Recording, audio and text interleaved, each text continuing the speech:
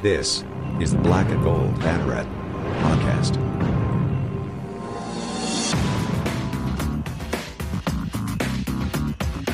Now, here are your hosts, Jeff Sharon and Eric Lopez. Welcome to the Black and Gold Banneret podcast. Jeff Sharon along with you. Eric's not joining us here for this first segment, so it's Drew Jagulakov joining me here to talk a little UCF football. We have a very busy show. We have an introduction to make a little bit later. Kyle Nash, the student of the game, is joining us. Media day for basketball today on Thursday, November the 4th. We're recording this in the morning and actually throughout the day because of media day. But wow, Drew, here we are. Like now we're hitting what we call the fall sports equinox, right? Because basketball's around the corner, football's starting to wind down, lots to talk about, and oh God, our schedules are about to get full for about a month. Oh, this is great though. And I'm thrilled to have Kyle join the team. He and I go way back. Yeah, you guys do go way back. Yeah, we've known each other for 20 years. Aside from being students together at UCF and friends, we played football together and stuff. We also worked at multiple websites together, writing wise. So, you know, he brought me on to multiple websites. It was my turn to bring him on board. And, you know, I'm thrilled that he's part of this family. Yes. Well, this is good. So we'll have Kyle on a little bit later in the second segment to talk about basketball because he's going to be at media day for UCF men's and women's basketball.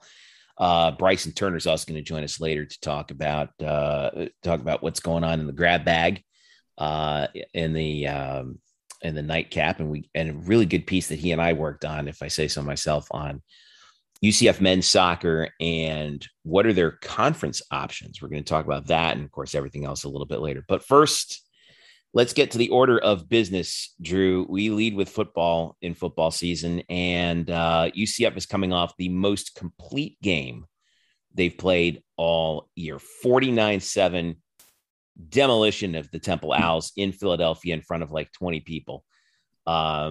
An announced 19,595. It wasn't that many people. It wasn't remotely close but, to that. UCF was up 49-0 for 59 minutes and 32 seconds until Temple got a garbage touchdown pass at the end. But this was as full a performance on both sides of the ball as we have seen. UCF rushed for 199 yards, threw for 229. Mikey Keene became the seventh UCF quarterback in school history to throw 5 touchdowns in one game. He was named to the conference honor roll. 15-21, 229, 5 touchdowns, 1 pick. He was sacked once.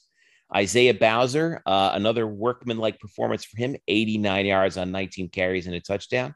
Johnny Richardson added 42. Joey Gatewood got some work in the offense as well. He had 40 rushing yards.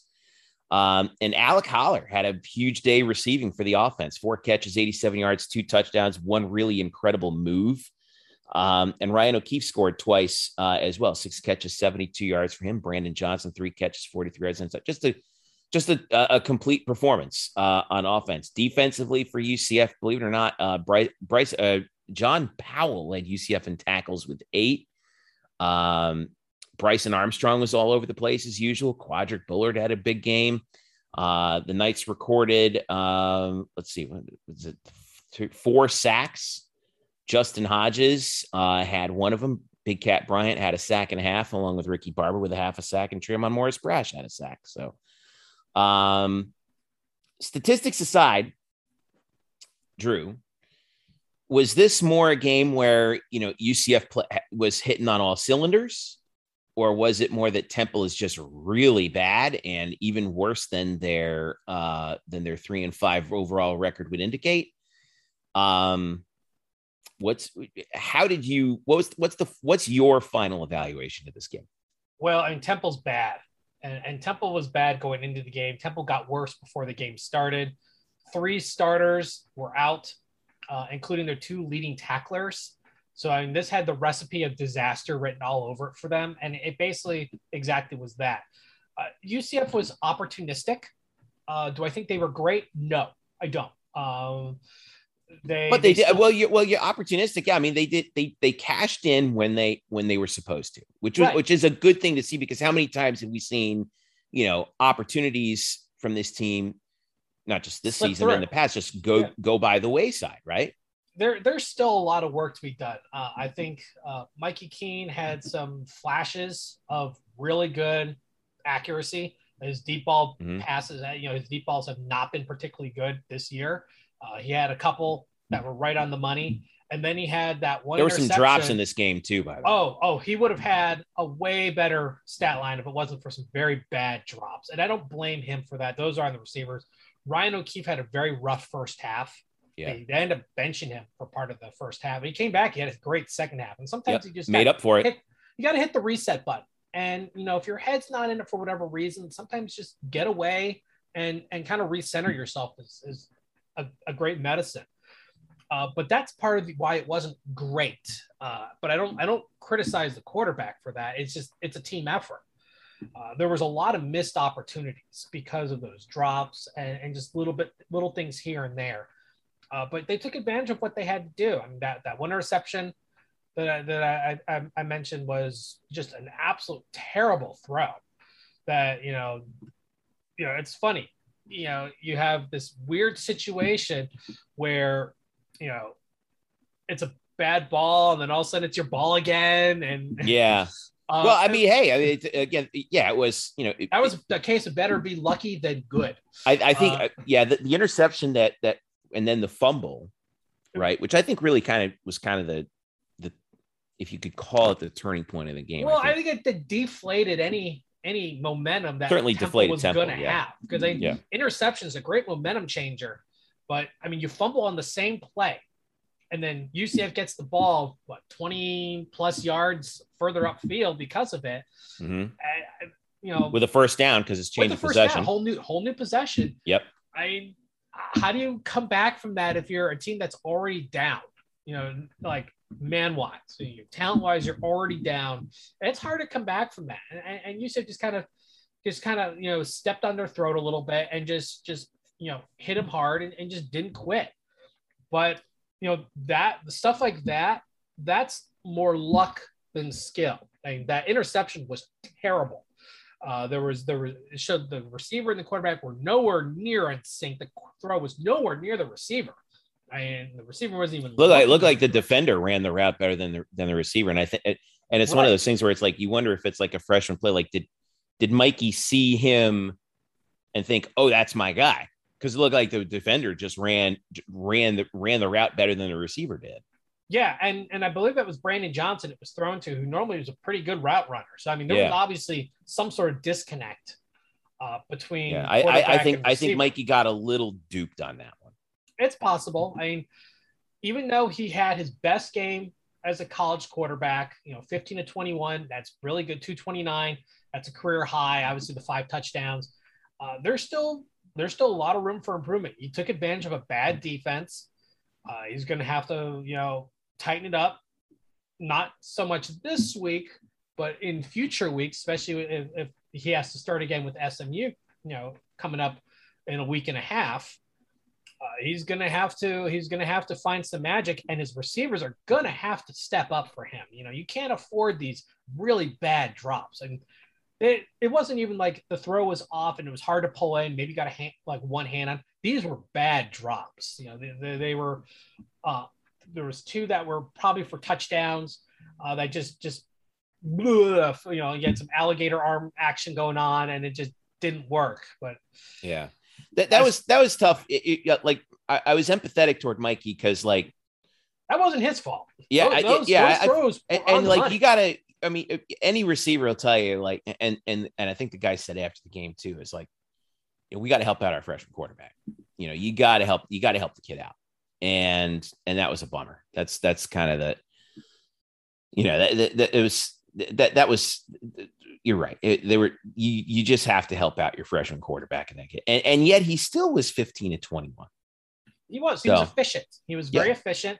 But he's so accurate on the run, isn't he?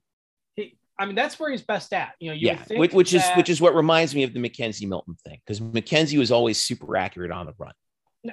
And both his freshmen had mechanical issues. Milton had this weird push to his throw that tended to overthrow receivers. Mm-hmm. And Mikey just has a slow release. He kind of checks first and third a little bit, In fact, he almost had another pick where he was basically staring down a receiver and was just stuttering the whole time, and it allowed a defender to kind of jump in the way. That's all stuff that can be worked on. That's why you have a quarterback coach in Kinney there to help develop that. But it takes and here we are nitpicking a 49-7 win, by the way. Yeah, well, you have to, because you're playing against a bad team. It's easy to get caught up in the win.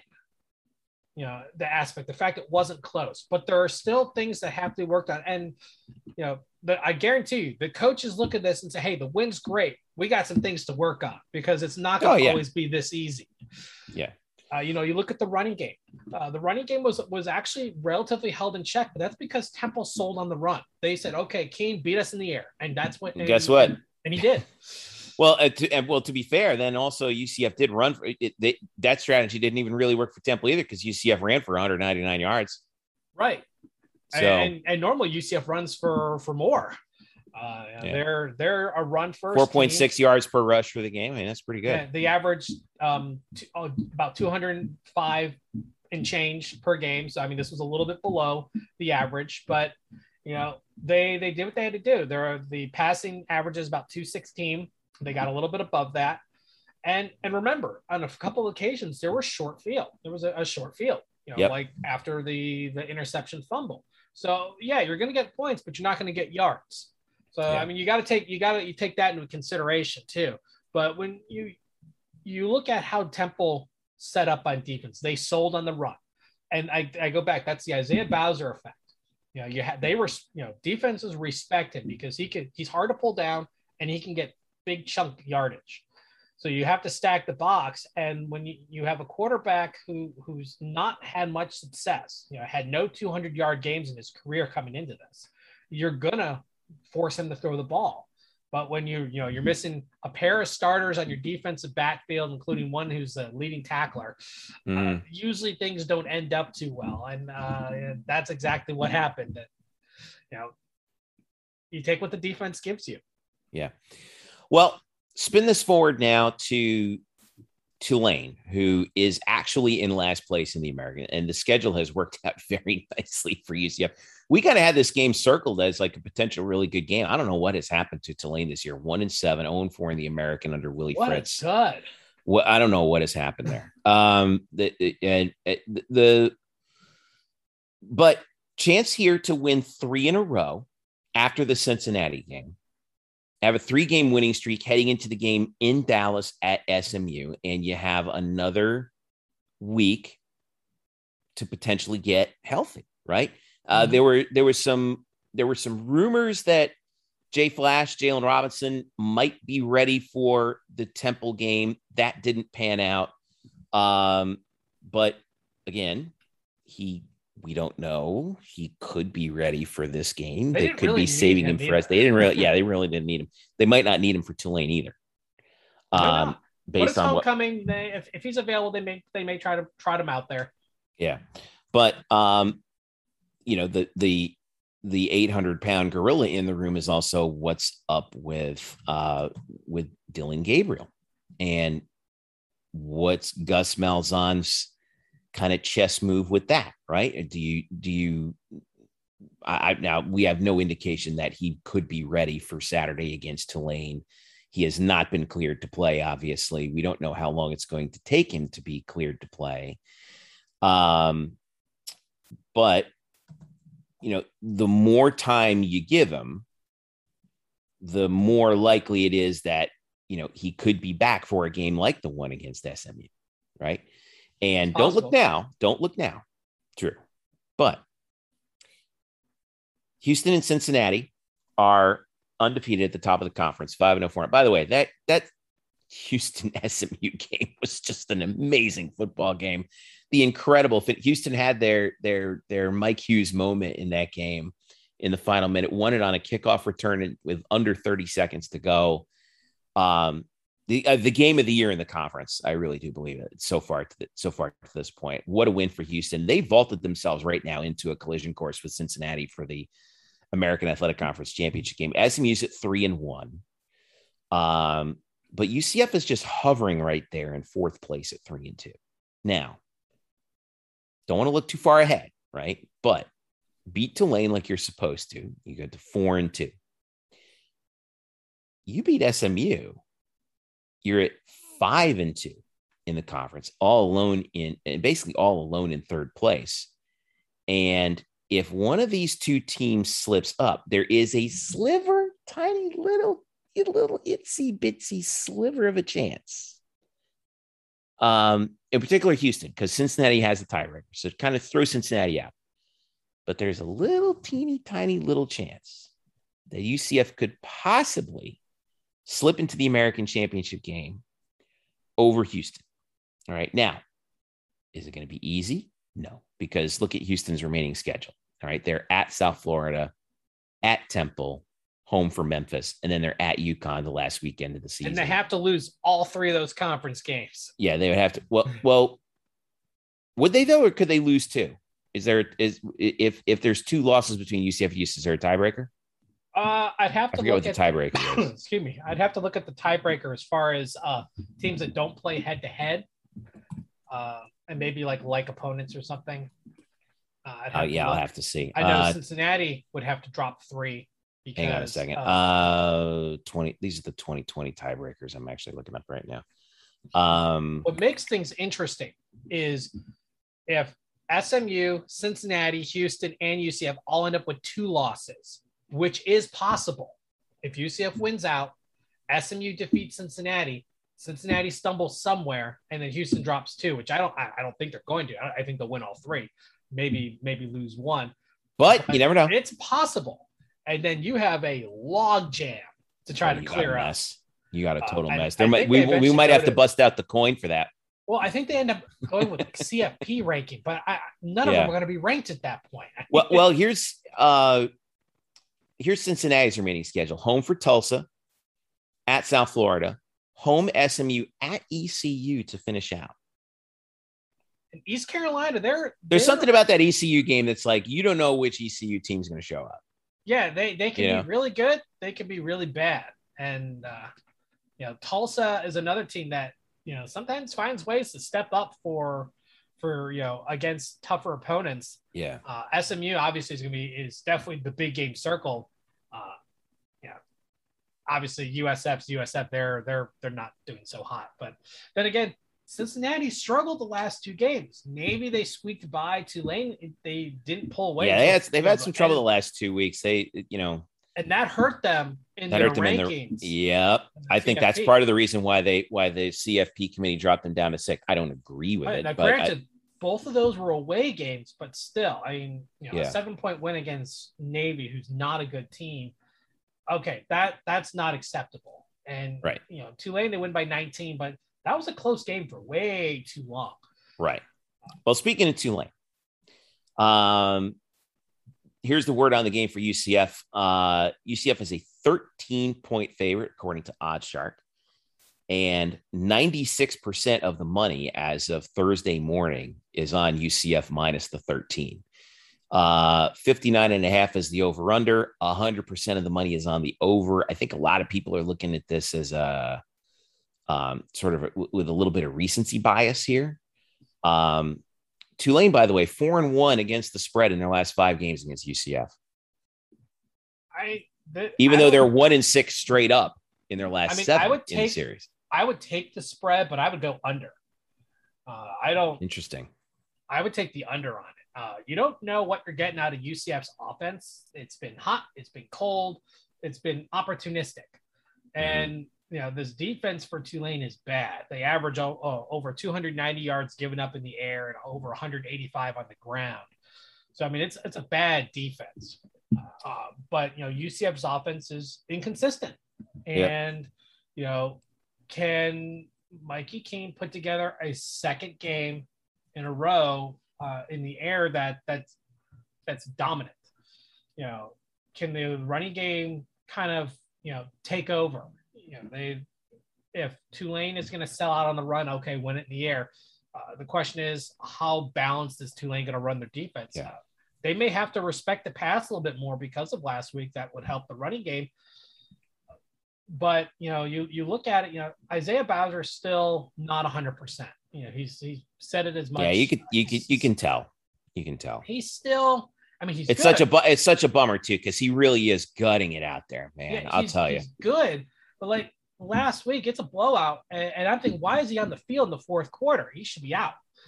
There was no reason to keep him in the game longer than they needed to. They should have just at that point, just. Do you think it's one of those things where it's one of those things where maybe the coaches went to him and be like, look, if we're up, it's up to you. Like if you want some extra reps to kind of get yourself, kind of play yourself back towards 100%, go for it. But if not, you can pull yourself out. No harm, no foul. What do you do? How often do coaches, do you think, like give a senior like that kind of leverage, I guess you would say? Well, I think it'd be more like, how do you feel? And yeah, I feel real good. All right. You want to go out and give a little bit more? Sure. Let's do this and do it. Yeah. Because Isaiah is the kind of kid where he would be honest with the coaching staff. I mean, he's 23 years old, and he's been there. Hey, Isaiah, you want to go out there one more time? Isaiah, you want to go out there one more time? If not, it's okay. It's like, yeah, I want to get one more series in. All right, no problem. Yeah, because at that point you're having fun. You're up big. You're having a good time. I mean, there's a risk in that because injuries can happen in a blowout. Always is. Yeah, we've seen it happen. But that. You have a guy like Coach Malzahn, who's definitely a player's coach. You listen to him talk. He definitely comes off as a guy who's willing to work with the player side as opposed to kind of just run the house with an iron fist. I would have taken him out personally. But I'm not the coach. I don't get paid millions of dollars to make that decision. It's easy when you talk in hindsight, but the first thing I commented is it's for, in my stream of consciousness of all my game notes. It really is. I mean, you love reading it. Pretty much you can read this and understand what happened the whole game. You turned it into your knee-jerk reactions, which is the best part. But anyway. Well, yeah, it's used for the basis. And I originally used it for other stuff, for like observations and a recap, but that kind of evolved over time in the 2018 season into the knee jerk. I think it was like game 3 is when I started doing it, and I've been doing it ever since. But, the first. I would love to. I would love for you to just publish those raw notes, so you can see what they look like. Folks, it is a work of art. It is a Picasso. I'll tell you that. Stream of consciousness. It's just I don't know. Like I even write some dumb things on there. Like last week, the helmets were hard to read. Okay, I wrote that down. And that actually led part to my uniform review, which at Eric's insistence I have put in there, and I think I'll leave it in there because it's important because we talk about it before the game. Oh, they look so great and great. How does it translate to the game itself, to TV? And in last week's case, I can tell you, not so good. But, I mean, as you know, I have very fond feelings of the white nitro jersey that may hopefully die again and never be brought back to life. Fond is not the word that I would use, but anyway, couple notes on Tulane. They're pretty bad at everything. 77th in total offense. 123rd in total defense. They're giving up 476 yards, but terrible. But their injury news for them. So their best weapon on offense has been their quarterback, Michael Pratt. And he's been hurt. He suffered a really bad, a pretty bad concussion when they played SMU back on October the 21st. But according to Gary Smith of NOLA.com, Pratt has not been cleared to play yet, but he was on the practice field Monday without his helmet and could start Saturday at UCF. Chip Long, their offensive coordinator, said he looked great today. Obviously, it's out of our hands, but he moved around and threw the ball well. It was good to have his smile and energy back out there for our guys. This is a game that they got crushed by SMU 55-26, by the way. Willie Fritz said that Pratt's status is, quote, totally the doctor's call. I've learned not to guess on that. We're going to have Kai and Christian Daniels ready to go. But if Pratt does play, That could be a problem for UCF's defense. I mean, Tulane is just listless on offense without him. Oh yeah, totally, and have been the entire time. But so if he plays like that, that could be, that could make things a little bit more dicey. You got to be prepared for him anyway. I mean, who knows? It could be a game time decision as far as Tulane's concerned. We don't know right now. Right. Because, you look at Kai Horton, 7 of 18 for 79 yards and 3 picks. Not great, Bob. Not great. That's less than 39% completion. Even Michael Pratt, not having a great year, under 60%. Yeah, 100. He's 16 touchdowns, 5 interceptions, 199 yards per game. I think what really has been struggling, the real source of Tulane's struggles has been their run game. They're only running for 152 yards a game, 79th in the country. They just haven't, everything that worked for them a couple years ago just is not working right now. And it's too bad, but yeah, I mean, I do think it comes down to, how tight the game might be is going to come down to Pratt and does he play? If not, it could be the same situation for UCF as it was 2 weeks ago against Memphis, where you're playing a backup quarterback. All right. And so the other thing is to keep in mind is the turnover issue. There's a 1.4 turnover differential for Tulane on the negative. Negative 1.4 turnover margin. They give up an average 1.4 more turnovers than they take away, whereas UCF is 0.6 the other way. They average 0.6 more takeaways than giveaways. So that turnover battle is going to be important.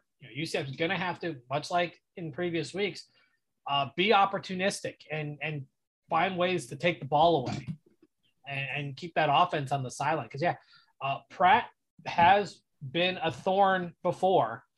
UCF has had to play closer games than they should have been against Tulane.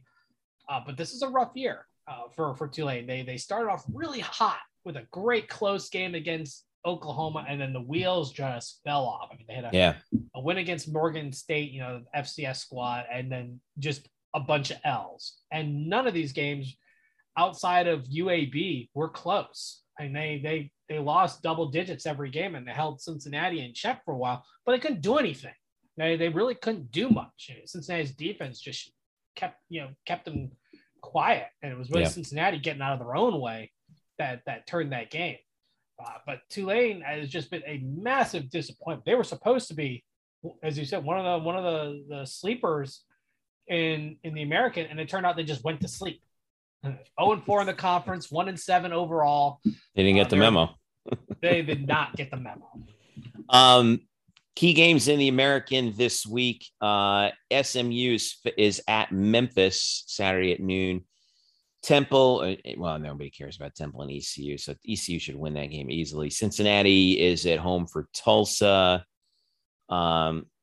It could be a little bit of maybe, right? Now, I don't know. It depends on what Tulsa team shows up, but Cincinnati should take care of business on their home field. Navy's playing at Notre Dame in the annual game that I don't know why they play that anymore. Houston and South Florida, and that game's in Tampa. Don't expect much out of that one. Yeah, not expecting much out of that one either. And then that's it for this week. Cincinnati plays South Florida next week, Friday night. Yeah, you got UCF playing for bowl eligibility this week. They win, they'll have their 6th win and be bowl eligible. They'll be the 4th team in the conference to do it. And then you have East Carolina and Memphis at 4 wins each, still very much in the hunt. Navy and USF have their backs against the wall. They lose. There's your 7th loss, and I don't see them, finding a way to squeak in. Tulsa and Temple, 5 losses, red flags up, and then of course Tulane's already got 7. They're pretty much done. Yeah. So I mean, you're expecting at least, I would say, probably two more teams in the bowl eligibility besides UCF. So you're probably going to end up with 6. Mm-hmm. It's not been a great year for the American top to bottom. The top end's been good, but just top to bottom, it just hasn't been a great year. But looking at that top end, you got Cincinnati overall records, right? Cincinnati at 8-0 and Houston and SMU at 7-1. That's really good. Then you got this really thick middle. The middle the middle's the problem. There's really no stat. I mean, UCF is kind of an underachiever because of the injury to Dylan Gabriel. It kind of derailed the season. If he didn't get hurt, they probably would only have one loss. But I mean, that's just the way it is. But after that, 4-4, 3-5. I mean, there's really no standout second tier team outside of UCF in this group, and it just kind of dies off there. Mm-hmm. The problem with Houston was that bad loss against Texas Tech. Of course, it was their season opener. It was the only loss that they've had this year, but I mean, that's not a good loss. Texas Tech 5-4, not a good loss. That's kind of been didn't look so bad at the time. Yeah, I mean, it's been dogging them all the rest of the year. Yeah. But I mean, like, conversely, you look at the Big 12 and you have 3 teams with 5 wins. You have 3 teams already bowl eligible and another 2 at 4 wins. So you're looking at only 2 teams that may not even be bowl eligible by the time the season's done. So that shows that difference in talent, because it's the out of conference games that really separate, one conference from the other, because they're all going to cannibalize each other once they get in the conference play. So that Texas Tech loss, that was big. That was big in the credibility of the American. Houston, that Texas Tech, man. Goodness me. It's Sonny Cumbie's their head coach now, by the way. They fired Matt Wells. They gave up Texas Tech. Look at what they did here. They gave up 70 to Texas, 52 to TCU. They lost to Kansas State by 1, and then they gave 52 at Oklahoma last week. And I can excuse the Oklahoma loss. I can even kind of excuse the TCU loss. But the Kansas State and the Texas game, my God, you got to get those one. You can't get those back. And their problem has actually been on their pass defense. They've been getting toasted in the back end. And that's something that Houston should have been able to take care of right away, but they just didn't. And that's too bad. Because, could you imagine right now, like, had Houston won that game, we would have 8-0, 5-0 Houston, and 8-0, 4-0 Cincinnati. And they're not playing in the regular season. Like that, it's collision course time in the American. I mean, that would be, man, unbelievable. That Texas Tech was like, I got to give a shout out to our boys from the Scott and Holland podcast covering Houston, because like I'm sure that they're looking at that game like they just want to smash their head into their keyboard. Unbelievable. Yeah, and that Tech team started 3-0 before getting slaughtered by Texas. Then 4-1, and then granted it was against after Houston, it was against Stephen F. Austin and FIU, but still, I mean, that Austin win was only by 6 points. But I mean, still, you play to win the game. They beat West Virginia, and then the wheels started falling off. Yeah, win against Kansas is kind of like being the Sisters of the Poor. It's basically an FCS game. It kind of is. I mean, it's going to take a while if Kansas can be salvaged. They've got bigger problems on their football program. Yeah. By the way, I do we should give a shout out to your boy Christian Simmons, who's feeling better, and brought up a good point. Mikey Keene has 10 touchdown passes and 6 interceptions on the year, with this many games to go, right? Mackenzie Milton, his true freshman year, had 10 touchdowns and 7 interceptions the whole year. Well, I mean, I know I am not saying Mikey Keene is the next Mackenzie Milton, but I'm just saying you got to give true freshman quarterbacks, some slack. Well, yeah, I mean, you got to give him some slack, because he's not supposed to be playing this year. This was never the plan. Unlike Milton, who had to come in because Holman got hurt. Justin Holman got hurt, and that's what put Mackenzie Milton in there. Right. Justin Holman came back, and Milton kept playing. The talent difference between Dylan Gabriel and Justin Holman. Well, it was clear. Well, I mean, history lesson, right? It was clear in 2016 that Justin Holman was not the guy to be running Scott Frost's offense. which is he why was not the guy to be running a lot of things, because 2015, he played a 20 lot. no 2015 he got hurt. 24, I mean, he was obviously very up in it, but listen, I still have my lapel pin as the president of the Justin Holman fan club, because that dude, especially in 2016, as a senior, and the coaching change and everything, the ping ponging back and forth, is he playing, is he not once did that guy complain, not once, and he had every right to, but not once did he. And that's a tribute to his character. It's a tribute to him. That's true. You're right. He was brought in under George O'Leary. He was meant to run a different style of offense. He didn't fit the spread. I mean, it was no. It He's your classic 6'5", laser rocket arm drop back passer. Oh yeah. I mean, he was literally created in a lab to play traditional quarterback. He was created to throw the Hail Perryman. Yeah. And you always have that. Justin Holman. Shout out to Justin. I always say 2014 is the worst conference champion in UCF's history. Hey, flags fly forever, baby. That defense was one of the best UCF has ever had. That's true. Flags fly forever. Can't take them away. So, all right. Once again, kickoff for this game too, by the way, talking about totally 4 p.m. homecoming at the Bounce House. ESPNU. Not on ESPN Plus. Kevin Brown and Hudson Mason, former Georgia quarterback Hudson Mason, calling the game. Hey, did you see who the music act is? Mm-mm. Sister Hazel. I didn't know they were still doing a thing. Yeah, there's credit to those dudes, man. They still stuck around. They were like they have been riding the wave of those record sales in the 90s.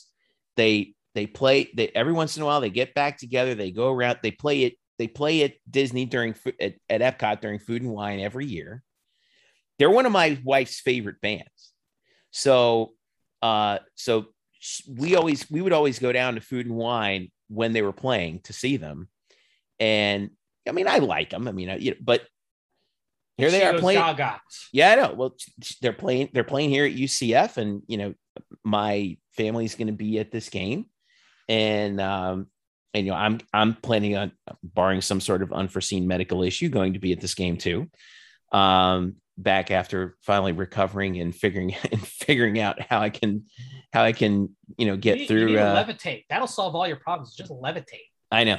Listen, I'm working on it. For a while there, I was thinking hey, wheel me in just like they on the bed, just like they did with what's his name at Liberty. Hugh Freeze, but it just wheel me in on the hospital bed with the microphone, and I'll call the game from there, because it's been rough. The back issues have been rough, but I'm slowly but surely recovering, and we got some doctor's appointments. Getting old sucks, doesn't it? No, What really sucks was 10 years of hauling around heavy DVC Pro cameras, and then 7 years of hauling kids around.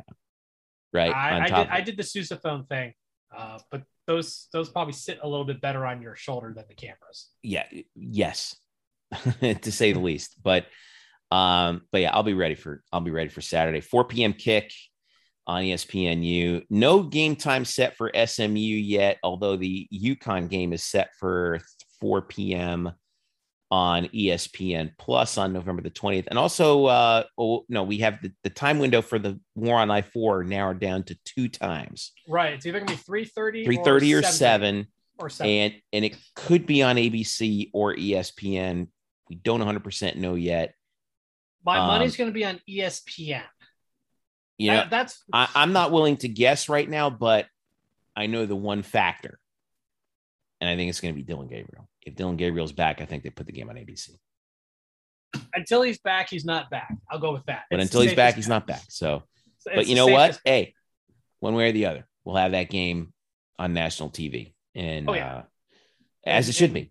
As it should be. And a chance, by the way, Drew, after all these years, for UCF to finally take the lead in the all-time series in football. Hey, they got 2 more games left before the conference move, because all signs point to 2023 being the move date.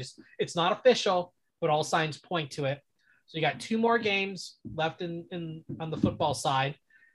You have a chance to pull ahead by 2 when you walk away, because it's going to be a number of years before they can actually play again. Right. They're out of conference schedules locked in unless something changes. Unless something changes and the Big 12 decides to be charitable. Not outside the realm of possibility. I said charitable. Not outside the realm of possibility. I mean, I know I'm one of the few UCF fans who are out on this island. Yeah. Well, I know I'm one of the few UCF fans who are out on this island saying, guys, a healthy USF is good for UCF. Yeah, maybe good for UCF. Years. It's good for the state of Florida and college football. But man, USF, you have got to step it up, man. You got to make the commitment. That's where I was going. Maybe in a few years, but that administration has shown no sign of any real commitment. They got to the Big East and they did nothing. I mean, they're the difference between UCF and USF is that USF, UCF's administration allowed, they allowed athletics to grow, whereas USF's administration wants to exhibit their school administration wants to exhibit too much control over the athletic department. And I mean, there are perfectly reasonable and logical reasons for both of those things. Well, it depends what your focus is. But if you want to be classified as a major athletic institution, that's not the way to do it. UCF had during the time at that time, built the indoor practice facility, built the stadium. USF had the money to do it. They could have made it work, and they chose not to. They were making, they had a much more, financially lucrative deal between the BCS and their media deal with the Big East. They chose not to. And then you had the payout from the Catholic 7, which, spread over a number of years was a very lucrative thing too. And they piddled it away. And you can't feel sorry for them because they had so many opportunities to do something, do anything. We're going to have to work on that article that week, Drew. We're going to have to update it. What? 25 ways USF completely blew it. I think you can make it 26 now. Big 12. Should that count as another 5 reasons alone? I mean, you could probably modify a couple of them, just update them. We'll talk. I think Big 12 is another way they blew it. Yeah. It's another 12 reasons. Kind of off if should the Big 12 be charitable like you alluded to and bring them in? I don't think they should.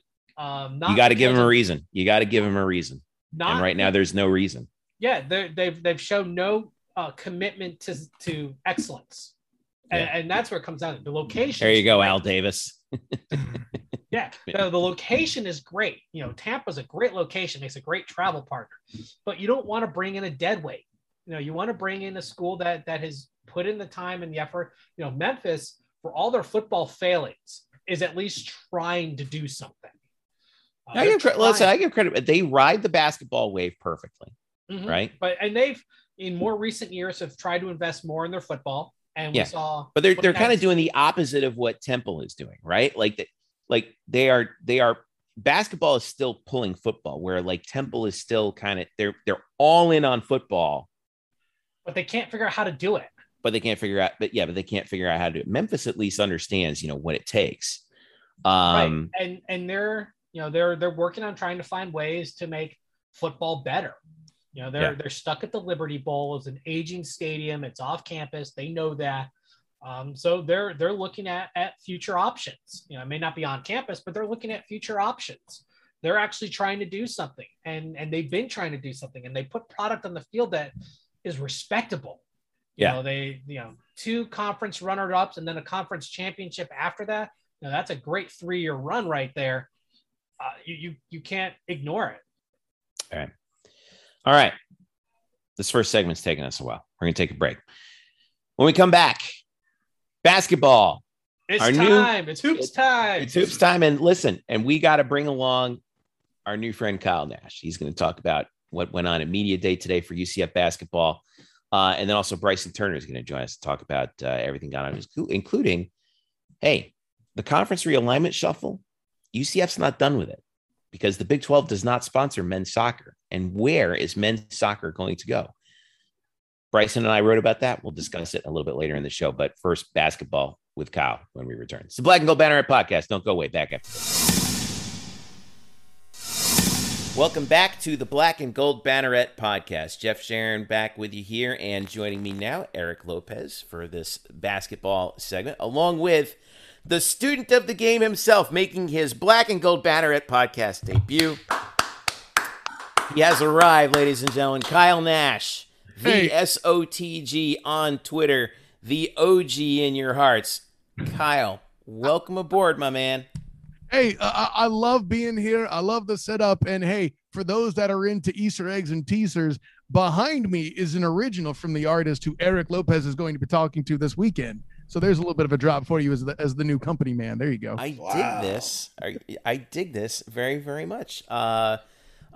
So first of all, like we said, we're really happy to have you on board. We're excited. You've increased the IQ on this show, which is not really hard to do, but you've done it. So congrats. I'm glad it's Eric saying that and not me. You were today at UCF basketball media day for both the men and the women. Expectations it's always a game of expectations, right? I mean, and the funny thing is about media day, Kyle, like how many times have the three of us been to these media days? Like I don't want to say I can't stand media days, but it's like they're not really what they used to be in terms of like, it used to be like this is the time when you write your preview, but now in the age of 24/7 content, they've kind of lost that purpose. So, but instead, we're able to just kind of see the coaches and see the players and kind of, and a lot of people who are really, do some fun stuff. So let me get your overall impressions so far of each team. And I want to start with the women because, they were they're picked second in the American behind USF, the defending champions. But UCF had, last year had a couple chances to knock them off. Unfortunately, it didn't work out. They played 3 times. I get the feeling that still sticks in their craw.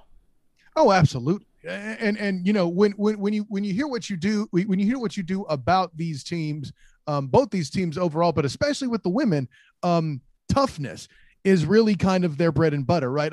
Talking some to Coach Abe, she herself during the press conference, and I ran into her and spoke to her a bit afterward. Like, she is not about this chuck it from the cheap seat style, right? So that actually relays on the court. Yeah. They're a tough group. They want to defend you. They want to stop you, and then they want to beat you down low as well. But I'll tell you, they're kind of zigging where everyone zags. Correct. In terms of style of play. But, talking to Brittany Smith about it, though, there's a word she used a lot. What she saw throughout, preparation through the offseason here is that they're looking to build balance. They want to be able to have more than one scorer who's reliable and be able to score with more types of opportunities, right? So from that standpoint, say what you will about, the offense of this team last year, they have addressed it and they're looking to hit the ground running or hit the floor running, so to speak. Hit the floor running. That's very good. Now, of course, the key cog running that offense and the defense is Diamond Battles, who the last time we saw her was in the NCAA tournament going down with a scary injury, missed the entire game. Getting carted off the floor, yep. Correct, with a lower leg injury. What is her status? What was kind of the word around her from Coach Abe or even Diamond herself? Oh, yeah. I mean, she's so ready to go. It didn't even really come up very much. Like, she is ready to strike and shine bright like a diamond and battle through the start of the season and get things going. Oh, you had that. Look at this guy. Up. Oh, my God. You know I have. Oh, my God. All right. Don't worry, Jeff. I didn't do it in person with them. I didn't embarrass us like that. Okay, great. That totally means you did. Anyway, carry on. I really didn't. Hey, listen, I'm not like Drew. I'm not trying to cause that much trouble. Eric, it's official. I can now pass the Black and Gold Banneret dad joke torch to Kyle Nash. He officially owns it. Oh, I expect it. I've hung out with Kyle for years. I mean, this is he's got better material than this. I've had many times. All right, media sessions. Well, I will fully expect to not get that belt back again. Anyway, carry on, Kyle. This is another notch on my dad joke belt. You think this is the only show I drop dad jokes, son? Please step the game up. All right, so Diamond's ready to go. Oh yeah, without question. And all of them. I mean, again, this is something that's true of both groups. But again, the women are just excited to kind of see what their expanded game looks like.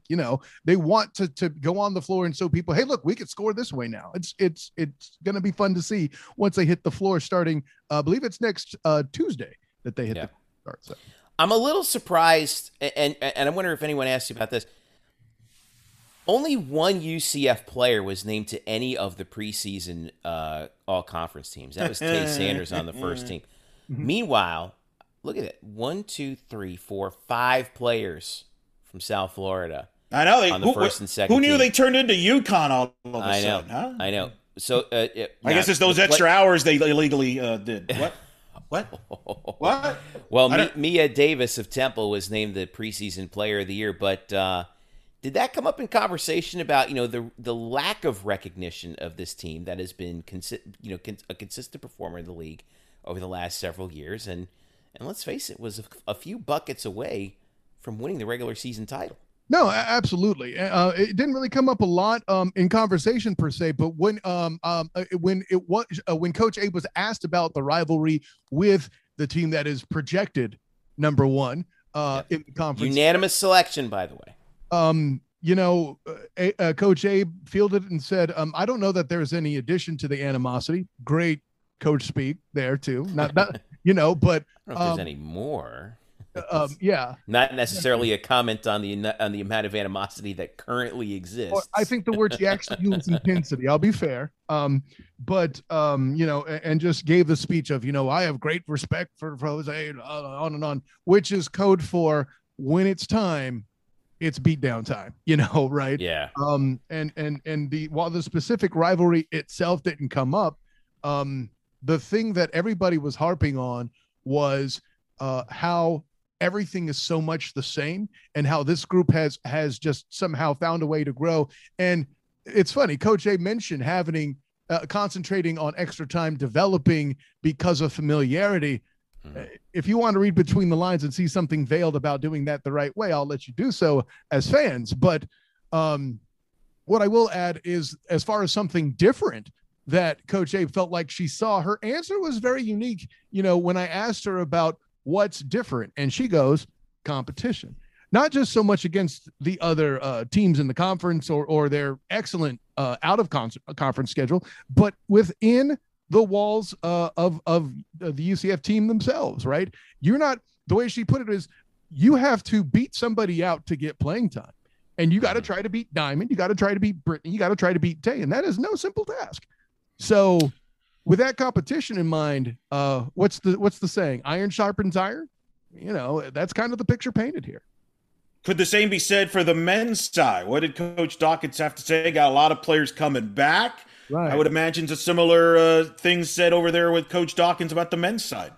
Sure. Well, that was mentioned. It was less of a focus really from Coach Dawkins' point of view. His response was stability when asked what he has this year that he doesn't have last year, because they were uniquely, name the program, gentlemen, and UCF was among the top programs, not just in the conference, but the bleeding nation when it comes to dealing with stoppages or outages of play or whatever you want to call it.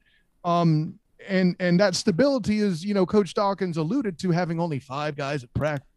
And they're really kind of imagine. So who do you play against? Listen, managers. Closest thing I could relate it to was playing semi-pro football, and we only had 3 offensive linemen, so we had to tell the defense to line up on only one side. We're going to run this play. That's all I could. But yeah, as far as that too, the other thing that the players were really harping on to is they are just anxious to hit the court. They're sick of playing one another and nobody else. They want to see some opposition and they're ready for it. Well, that's always the case, right? I mean, they want, it's, you practice against somebody, familiarity at some point, I think, does breed contempt. But, we're less than 1 week away from their opener on Wednesday night against Robert Morris at 7 p.m. At Addition Financial Arena. I think a lot of people sort of, the guys that are coming back, I think in particular, are what really get everybody excited.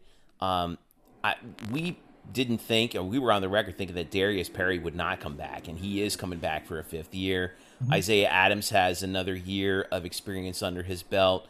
Jameel Reynolds looked really good in places last year. And then, of course, you got, C.J. Walker and Darren Green and Dre Fuller and Brandon Mahan, who actually was in the transfer portal, and he decided to dip back out of the transfer portal and come back. So, of all the guys that are on there, these returners, when we saw some real talent,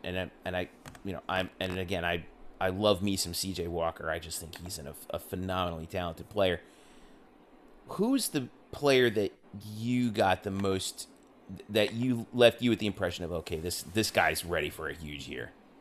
For me, it's both Isaiah Adams and Dre Fuller. I mean, they both felt to me the most fiery, and it's funny, the guys, when I asked them what's different between last year and this year that could help you bring success, in a single word, Dre had mentioned depth, which is exactly what you were talking about. I mean, He and I joked, about the fact that, well, I'm covering you guys for the first time. It sounds like it's lucky I'm scuba certified, with the depth that you're talking about. There's your dad joke.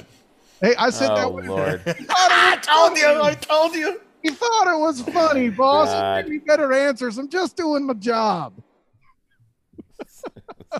All right. But you mentioned the depth here, Kyle. You mentioned the depth here because I think both teams have high expectations. Look, every UCF team has high expectations. I mean, the women's soccer team, is going to be in the bubble. There's a lot of people disappointed right now with their bubble. That's what expectations are. Right. What has the word expectations come up today with the men's and the women? Because both have depth, both have a lot returning. And, there's that Big 12 kind of on the future, on the horizon there as well. I'm sure that came up. Yeah, and both coaches kind of addressed it uniquely, that they're concentrating on where they're at in the American and going out with a bang in American. Not their words with that, but you can tell they want to win the tournament. Every player, when I ask them, other than getting your shoes on and going to the dance, what is the thing you'd like to see happen to make the season successful? Every one of them said winning a conference championship. And, from that standpoint, it seems kind of obvious, but the fact that all of them feel like that is, I don't want to say it's a definite occurrence, but they expect to win the conference championship. And Coach Dawkins himself was asked point blank in the press conference, do you think this is a tournament team? And he said without hesitation that the answer was yes. Yeah, I mean, I think they're in a perfect position to really surprise some people because of the injury luck is injury luck, right? We learned that with football this year, and we learned it with basketball last year. But even so, the men were picked 5th in the preseason poll behind Wichita, SMU, Memphis, and Houston at the very top. Mm-hmm. Houston and Memphis got the first place votes. But, in a scenario where you get into that conference tournament, this is a team that I think could really cause some havoc. So, but are they thinking like, do you see it as more like a year where they develop and they figure out the depth and then they get hot at the right time? Or is this a team that could like really surprise some people from the very word go and put together a real regular season run? Well, yeah, and let me reiterate this. This is what I feel like is going to happen is that the reason their record on paper looks bad, air quotes bad, I'll say, right? And that's, I think Coach Dawkins himself even focused on this specifically. I mentioned the 5 guys practicing and all the outages and stuff. Yep. You don't have that stability piece is what we're talking about. And now players, both men's and women's, obviously, have had a summer to work with their peers and develop. And they're going to do things that you didn't see before. Now, the women might look familiar because they were able to have more success and perhaps be more cohesive. But in the case of the gentlemen, like what you got to understand is they're going to have a better identity of what it is they're doing. There's a lot less, movement, from what I can tell, in what kind of strategy that they're using on the floor. And let's not rule out Chike Mbake here as a transfer. He's already a captain. That's going to change something in the identity of this team, right? And it's something like, listen, we're not there or at least I know I haven't been there at all these practices and all these sessions and stuff to see that kind of stuff develop. It's an unfair task to try to evaluate these teams in particular, but any team in the nation in the basketball space because of all the gaps in stability of schedules and things like that because of COVID. So, you know, I wouldn't take it as a slight because what else do they have to go on? And because of that, I think they're lower. Well, and the league is strong. I mean, Memphis is loaded. Houston's a Final Four team. The men's conference is much stronger than the women. The women, it's a big gap from 1 and 2, and then everybody else. Right, but I would also say that the men last year, this is a team that won 7 of its last 10, and 2 of the games they lost were by a combined 2 points. Right, 5 of the last. So. Yeah, and they were on a pretty good hot streak. They had won 5 in a row prior to getting eliminated from the conference tournament against Memphis by 8. So, you know, you don't have to look too hard to see like there's something there that's you know, brewing right now. I don't know if it's fully cooked, but you know, it's on the verge of boiling, I think. Yeah, I mean, listen, I think the surprise from jump is going to happen, and it's up to Dawkins to continue to manage the personalities of the team to continue building. Like, I would hate to use the parallel with football, but it's the same as Malzahn said, the second half of the year, we're looking to build and get better. They may have to do the same thing in order to achieve true success in the back half of the year and make noise in the tournament. Without having tons of injuries like the football team has. But I think the real chance is, Eric, you point out that this is a tougher space on the men's side, and you're absolutely right. But that's the nature of tournament sport, right? They're in a position where they could have that puncher's chance and make some noise, you know? Well, and they better get used to it because they're going to go to the number 1 conference in men's college basketball in 2 years when they go to the Big 12. So they better get used to it. From an already very good conference, by the way. I'm glad you guys mentioned that too, because both coaches, you know, were asked about the RPI, and Coach Dawkins in particular mentioned, and I think Coach A might have alluded to it as well. The tough out of conference schedule isn't just for RPI, but to prepare the program as a whole of what the future is going to look like. Because it's not just a nice out of conference. That's life upcoming, right? Yes. No, absolutely. Look, from a fan standpoint, there is no sport that's a bigger winner going to the Big 12 than basketball. The level of basketball, I mean, it is going to be incredible on both sides, especially on the men. I'm telling you, it's still going to be the number 1 conference. You got a marquee franchise like Kansas. That's down the road. You picked a good time to join us, Kyle, this year, because I would argue that both the men and the women this year, as far as their schedule, have the biggest non-conference home game in the history of both programs. The women will be hosting Tennessee, which is one of the biggest brands in the history of women's basketball, arguably women's athletics. And then the men will get a visit from Juwan Howard in Michigan, who's a national title contender and a huge brand in all of college athletics on December 30th. Okay, wait a second.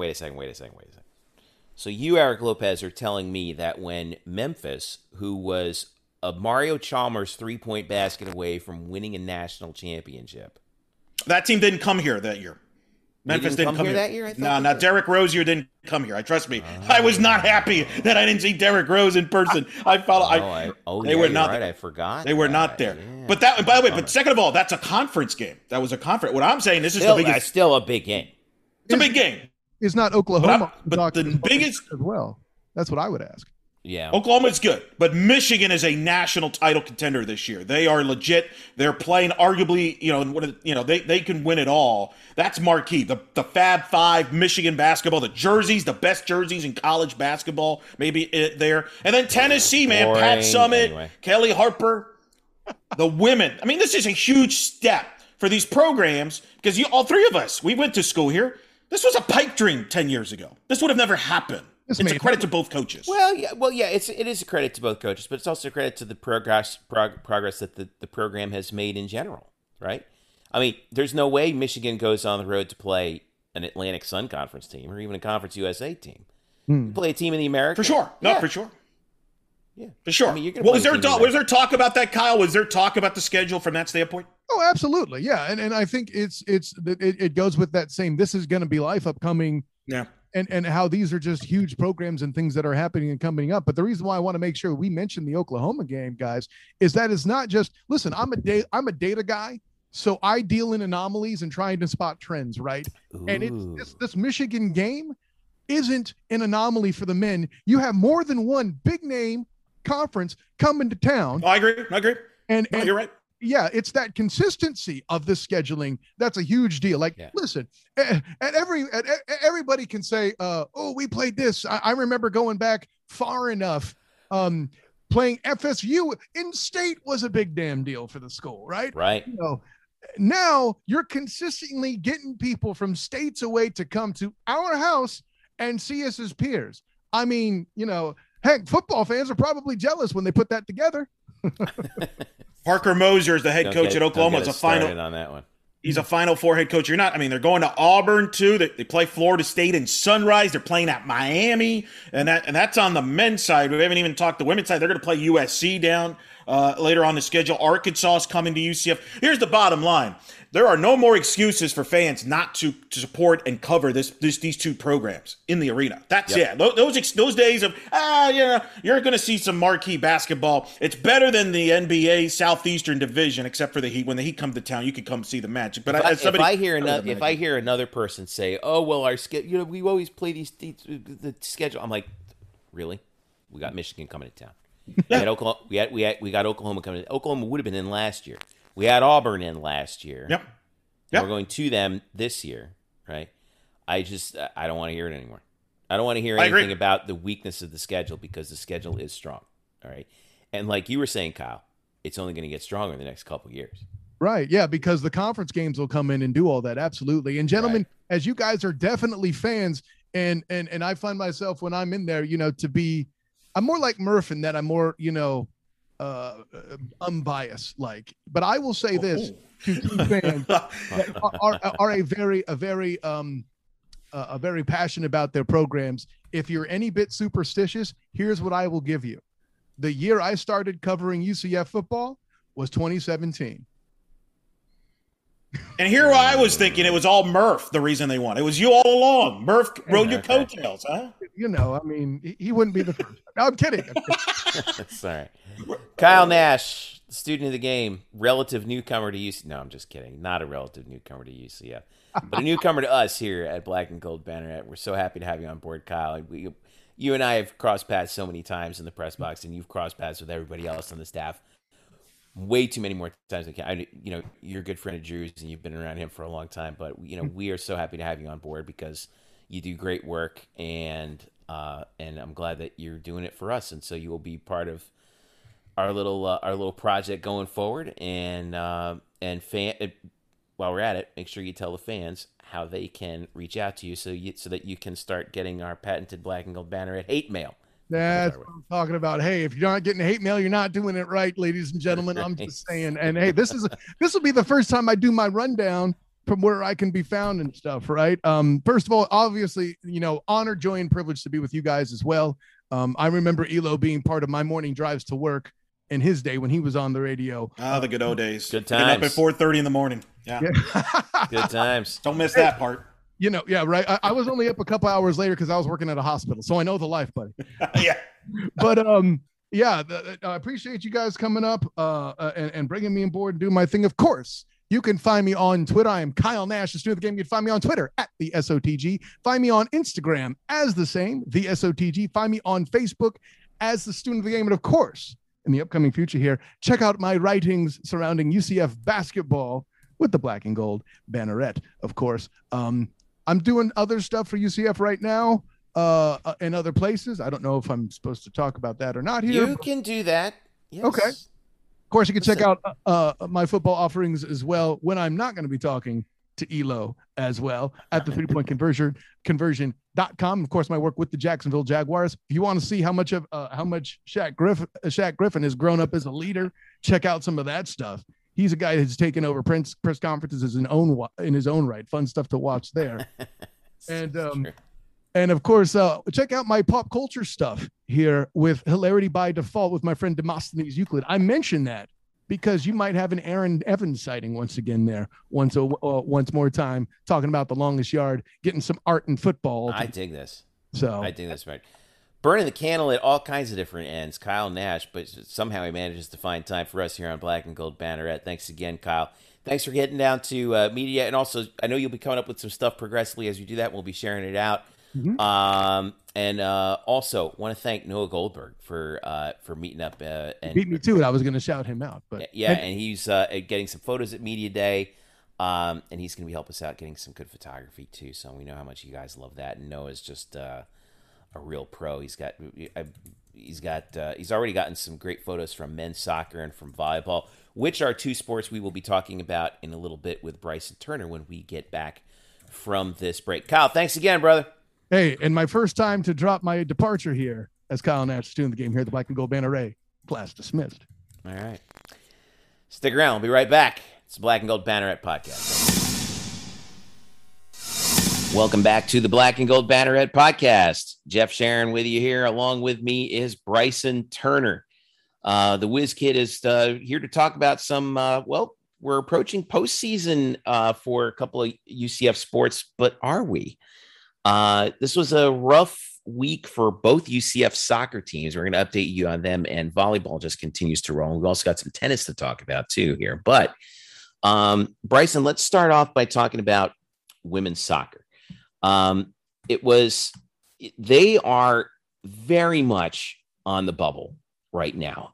This past weekend, they fell in the first round of the American Athletic Conference women's soccer tournament. They lost up in Memphis 2-0. And right now the situation for them is really dicey. They're 8-7-1. They finished 3-4-1 in the conference. They really needed that win over Memphis, and they've lost their last two. Obviously the 3-1 to Cincinnati and the 2-0 to Memphis. They really needed at least one of those, because right now, as we look at them in the RPI, all right, they are very much on the bubble. They're at 56. Yeah, 56 in the RPI. And Chris Henderson, who we've had on the show, he's a friend of the show. Mr. NCAA women's soccer himself, in his latest projections that he updated. Now on Halloween, he had his tournament bubble cheat sheet, and he had UCF in the green as team number 47 in the RPI. League finish not great, but wins over Penn State, Ole Miss, and Texas should be enough to get them in. They said that they were looking good. Well, just recently, he just updated them, and UCF dropped their RPI. Their RPI dropped down 9 spots to 56, and he downgraded them from green to yellow, which means could go either way. His outlook on them says RPI rank and league finish not great. Penn State, Ole Miss, and Texas wins should be enough if the rest of the bubble doesn't move up. So this is a really dicey spot that UCF finds themselves in women's soccer right now. Bryson, do you think they're going to get in? I mean, if I were to base it off of their performances in the last few weeks, I would say no. I mean, I would legitimately hope so, because a lot of these players deserve it. And we'll get into that. But if I were to just base it off the last couple of games, I would say no. I mean, I would argue it's just kind of sort of a collapse in a way. Looking at the stats, while the Cincinnati match was very much like a low offense match on both sides, Cincinnati just got more opportunities into the goal there. For Memphis, it was just completely being shut down, at least on just the whole team just got shut down. The Memphis shot the ball 20 times, 8 of them on goal. UCF shot the ball 2 times, one of them on goal. And honestly, really shocking. Corner kicks also, Memphis had a 7-1 advantage. Yeah. I don't know what happened. I have no idea. Well, this week, I would just say it's just if we haven't already, it's an indictment of the UCF offense, of this offense, because if looking at these stats, there have been 31 goals scored by UCF women's soccer this season. 10 of them come from just Kristen Scott alone. And even then, she's normally scored like 2 goals a match normally. So essentially, is my point is that 1/3 of all of UCF's goals come from this one player, and she doesn't score every game either. Essentially, this offense just has not been able to get as many scoring opportunities and shot opportunities that it should have at the worst possible time too, because prior to the Cincinnati game on the 28th, right, they'd won 3 in a row and had scored 10 goals in each of them against Tulsa, ECU, and Temple. So, I mean, we were thinking at that time that the offense was doing just fine, but then all of a sudden, only 1 goal against Cincinnati. And then, at the worst possible time, they just did not find the offense. And it's too bad because, we look at the postseason awards, UCF had players took home 4 postseason awards, all well-deserved. Caroline Delisle was named the goalkeeper of the year. How about that for timing with your profile of her? Kristen Scott was, like you said, was first team all conference. Daria Rajai was named the midfielder of the year and first team all conference at that position. And then Ariel Young was named to the all rookie team. So it's, the talent's there. It's just that, man, obviously that kind of shows you what's going on with UCF. Ariel Young, obviously a defender, making that all rookie team. She's going to be great. And Kristen has had such an amazing year, but man, it just kind of came apart at the wrong time. And you know what? They still might get in. Oh yeah. I mean, if that non-conference schedule is valued a lot, then yes, I would certainly say that. And credit goes to Coach Tiffany Roberts-Sahadak for that, because we talked about that tough non-conference schedule. Yep. And it looks like it could pay off for her. So we'll have to see what the selection show on November 8th. It's streaming on NCAA.com at 4:30. Mm-hmm. But we're in a bit of a limbo right now. But Caroline Delisle certainly deserves what she's got. She has an 81% save percentage, and she has the most saves in the conference from a goalkeeper, not from Temple, but Temple, has the goal shot at them all the time.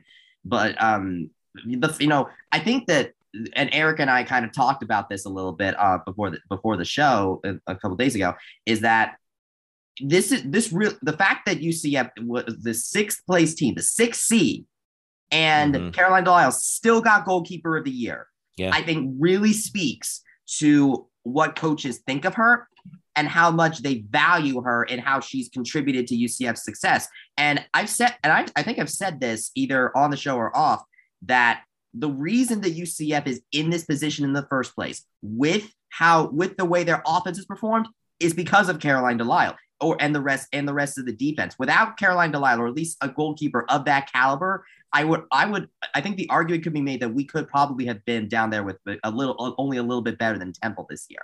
The reason we're in the playoffs is because of Caroline Delisle and her defense of the net, and that's why she's goalkeeper of the year. She's just a genius back there, man. I'll tell you, boy, it's so fun to watch. I'm so glad. And again, well done on that piece that you wrote it, folks. If you haven't read Bryce's piece on Caroline, you need to do it. Go to Black and Gold Banner right now, and watch it because and read it because and watch the interview too, because Caroline is just fantastic. Let's move over to the men's side here real quick, because I want to see. They have one game left, and it's the big one. It's against number 5 Tulsa on Friday at 8 p.m. This team has lost 2 in a row, and they've given up 9 goals. This is a team that's also kind of picking a bad time to have a bad stretch. And the reason for them is, looking at their RPI, they're down at 60 at 8-6 overall.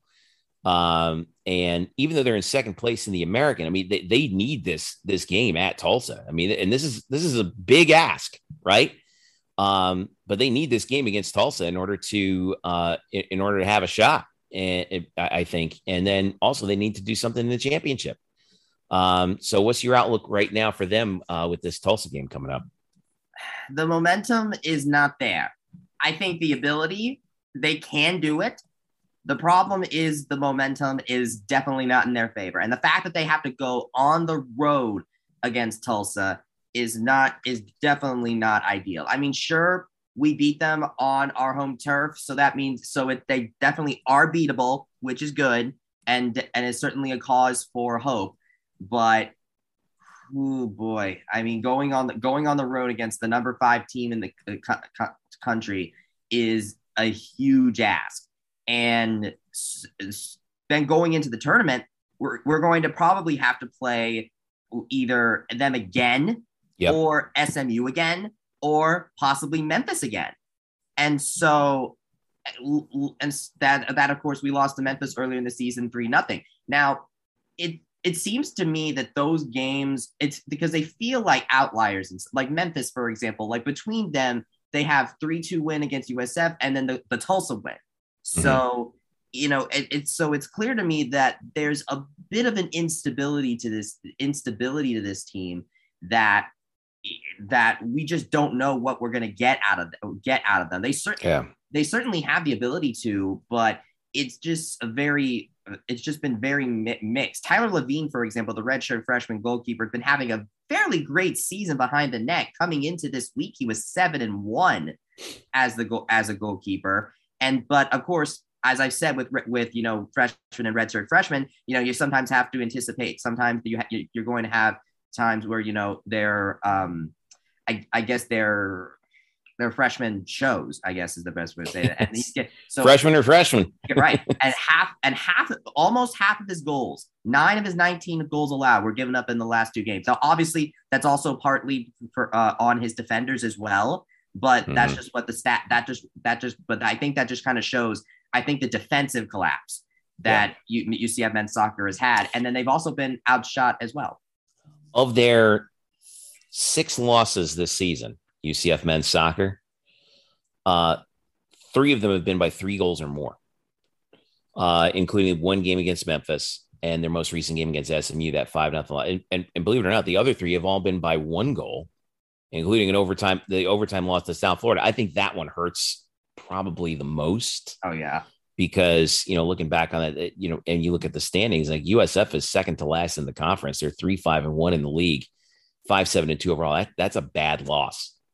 And the fact that UCF was almost able to sneak it out in overtime, but didn't, I think is a real, that one hurt. That one really hurt. I mean, it does not help the case. No, it does not. And the Memphis loss really didn't help either, because they're 5-8-2, 4-4-1 in the conference too. So, but if you sweep Tulsa, this could really, things could get really interesting here all of a sudden. So, oh yes, very much so. Now it's going to be a little hard though, because one thing we did not mention that happened in the SMU game is that Mauricio Villalobos Vega, the team captain and the senior midfielder, got 2 yellow cards, which means he got the red card, which means he's going to be suspended for the Tulsa game. And I'm telling you what, if there's a game you don't want your team captain suspended for, it's that one. So I think that we said with the other Tulsa game, I mean, we basically came off with a bad loss against Memphis going into that Tulsa game, and they ended up winning 3-2. So here we are again, exact same scenario, coming off a 5-0 loss to SMU, and now you're going on the road to face Tulsa. So honestly, I think this is really might be the make or break moment, I would argue, for UCF men's soccer. So lots of intrigue happening with men's soccer, with 1 regular season game to go. And then, of course, the tournament, which Tulsa will host. And 3 straight games in Tulsa, possibly. Right. At most. So, and possibly two against the Golden Hurricane to boot. Speaking of intrigue about men's soccer, you and I collaborated on a piece on the Black and Gold Banneret earlier this week about, the conference realignment carousel is not done yet with UCF. Yes, the Knights are in the Big 12, but that's for every sport except men's soccer, because the Big 12 does not sponsor men's soccer. Only one Big 12 school actually plays men's soccer, That's West Virginia. They are in the MAC, and we're scheduled to move over to Conference USA, but we don't know what's going to happen with Conference USA. And then some news dropped with the Sun Belt Conference announcing that they are going to restart men's soccer as a sponsored sport. So Bryson and I put our heads together and threw out some scenarios about which potential conference UCF could join for men's soccer. So we got some options on there. Make sure you check it out on Black and Gold Banneret. Of course, one of the options is you could remain in the American with the teams that are currently there, but maybe the American doesn't want you. So then what do? Do you join the Sun Belt Conference? Do you try and form something with the Conference USA schools, which are, believe it or not, these are the schools in Conference USA in men's soccer: Kentucky, West Virginia, FIU, South Carolina. These are the schools that are not, that will remain officially, at least as of this moment, would still be Conference USA schools after the other schools leave for the Sun Belt. UCF could theoretically join them as a fifth member, but that's a pretty small conference. And of course, there was the news recently that Conference USA has invited Liberty, New Mexico State, Jacksonville State, and Sam Houston State. And at the very least, I know that Liberty has. Yeah, Liberty is the only one that has men's soccer out of all of those. But on the other hand, those others, the Kentuckys and West Virginias of the world might be like, you know what, we're out. So we had a couple of scenarios out there that I want to just talk about real quick. There's an opportunity here to make a really good college soccer conference that could compete, I think, directly with the ACC. Now, one would be merging the Conference USA and Sun Belt schools into a super conference. And then another would be merging the Conference USA and American teams into a super conference. And if UCF could be a part of either of those, you're looking at a really competitive league. Now let's start. I'll ask you first, or I'll ask you, Bryson, in a second, which one would you prefer? But the Conference USA Sun Belt Conference, I think, is my personal favorite because you have a lot of regional rivalries. You would have Marshall and West Virginia. By the way, Marshall, defending national champs, 8th in the country in RPI. You'd have Coastal Carolina and South Carolina rivalry. Georgia State, Georgia Southern. Old Dominion, James Madison, both located in Virginia. And UCF and FIU. And then Kentucky would kind of be the odd person out. But Kentucky's really good. So the average RPI right this instant for that league would be 61, which is extremely high when you're talking about an average of all the teams that are in there. 5 teams in the top 50, James Madison at 54, UCF knocking on the door at 60, and Coastal Carolina at 65. The other option would be merging Conference USA and the American, if the American was willing to do that. And then you would have a bunch of, really good teams. It would be a mix of brands and markets. So what would that look like? That would be Tulsa, right now, 10th in the RPI. Kentucky, big brand. West Virginia, big brand. FIU, big market.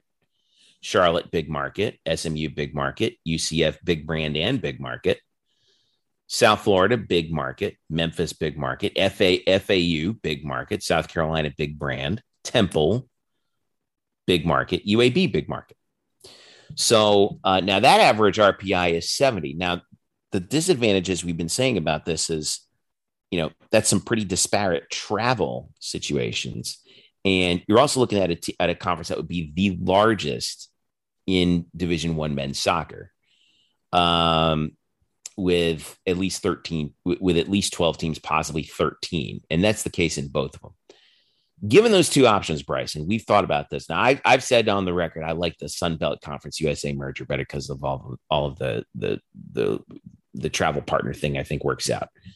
Although if soccer goes to a full year season, that may not be such a big deal. But I don't know. What do you think? If you could wave a magic wand, where would you put UCF men's soccer? I would put them in the Sun Belt. I mean, I want to make sure that, like, remaining in the American, I'd love to do that.